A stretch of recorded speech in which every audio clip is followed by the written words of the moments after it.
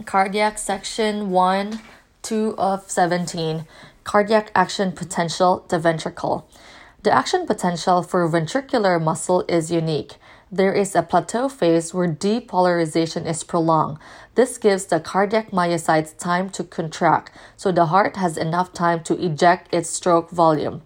The SA node, AV node, and neural tissue do not have plateau phase. We will cover these in the next topic.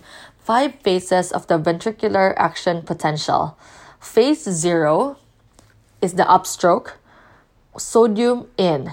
Events, threshold potential at negative 70 millivolts, depolarization, activation of fast voltage gated sodium channels, slope indicates conduction velocity.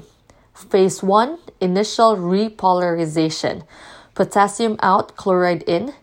Events, inactivation of sodium channels, cell becomes slightly less positive, potassium channels open, chloride channels open. Phase 2 is the plateau, calcium in, potassium out. Events, activation of slow voltage gated calcium channels, counters loss of potassium ions to maintain depolarized state, delays repolarization, maintains fast sodium channels in inactivated state, prolongs absolute refractory period, sustained contraction is necessary for the heart's pumping action. Phase 3 is the final repolarization. Potassium out, calcium in briefly.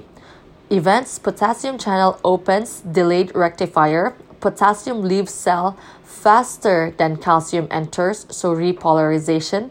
Slow calcium channels deactivate. Restores transmembrane potential to resting membrane potential of negative 90 millivolts. And then phase 4, the resting phase, is the potassium out, sodium potassium ATPase function.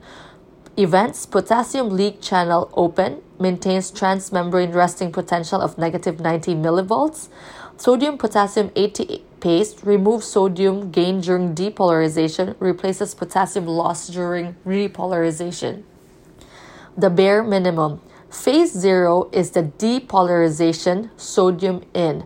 Phase 1 is the initial repolarization, potassium out, chloride in. Phase 2 is the plateau phase, calcium in, potassium out.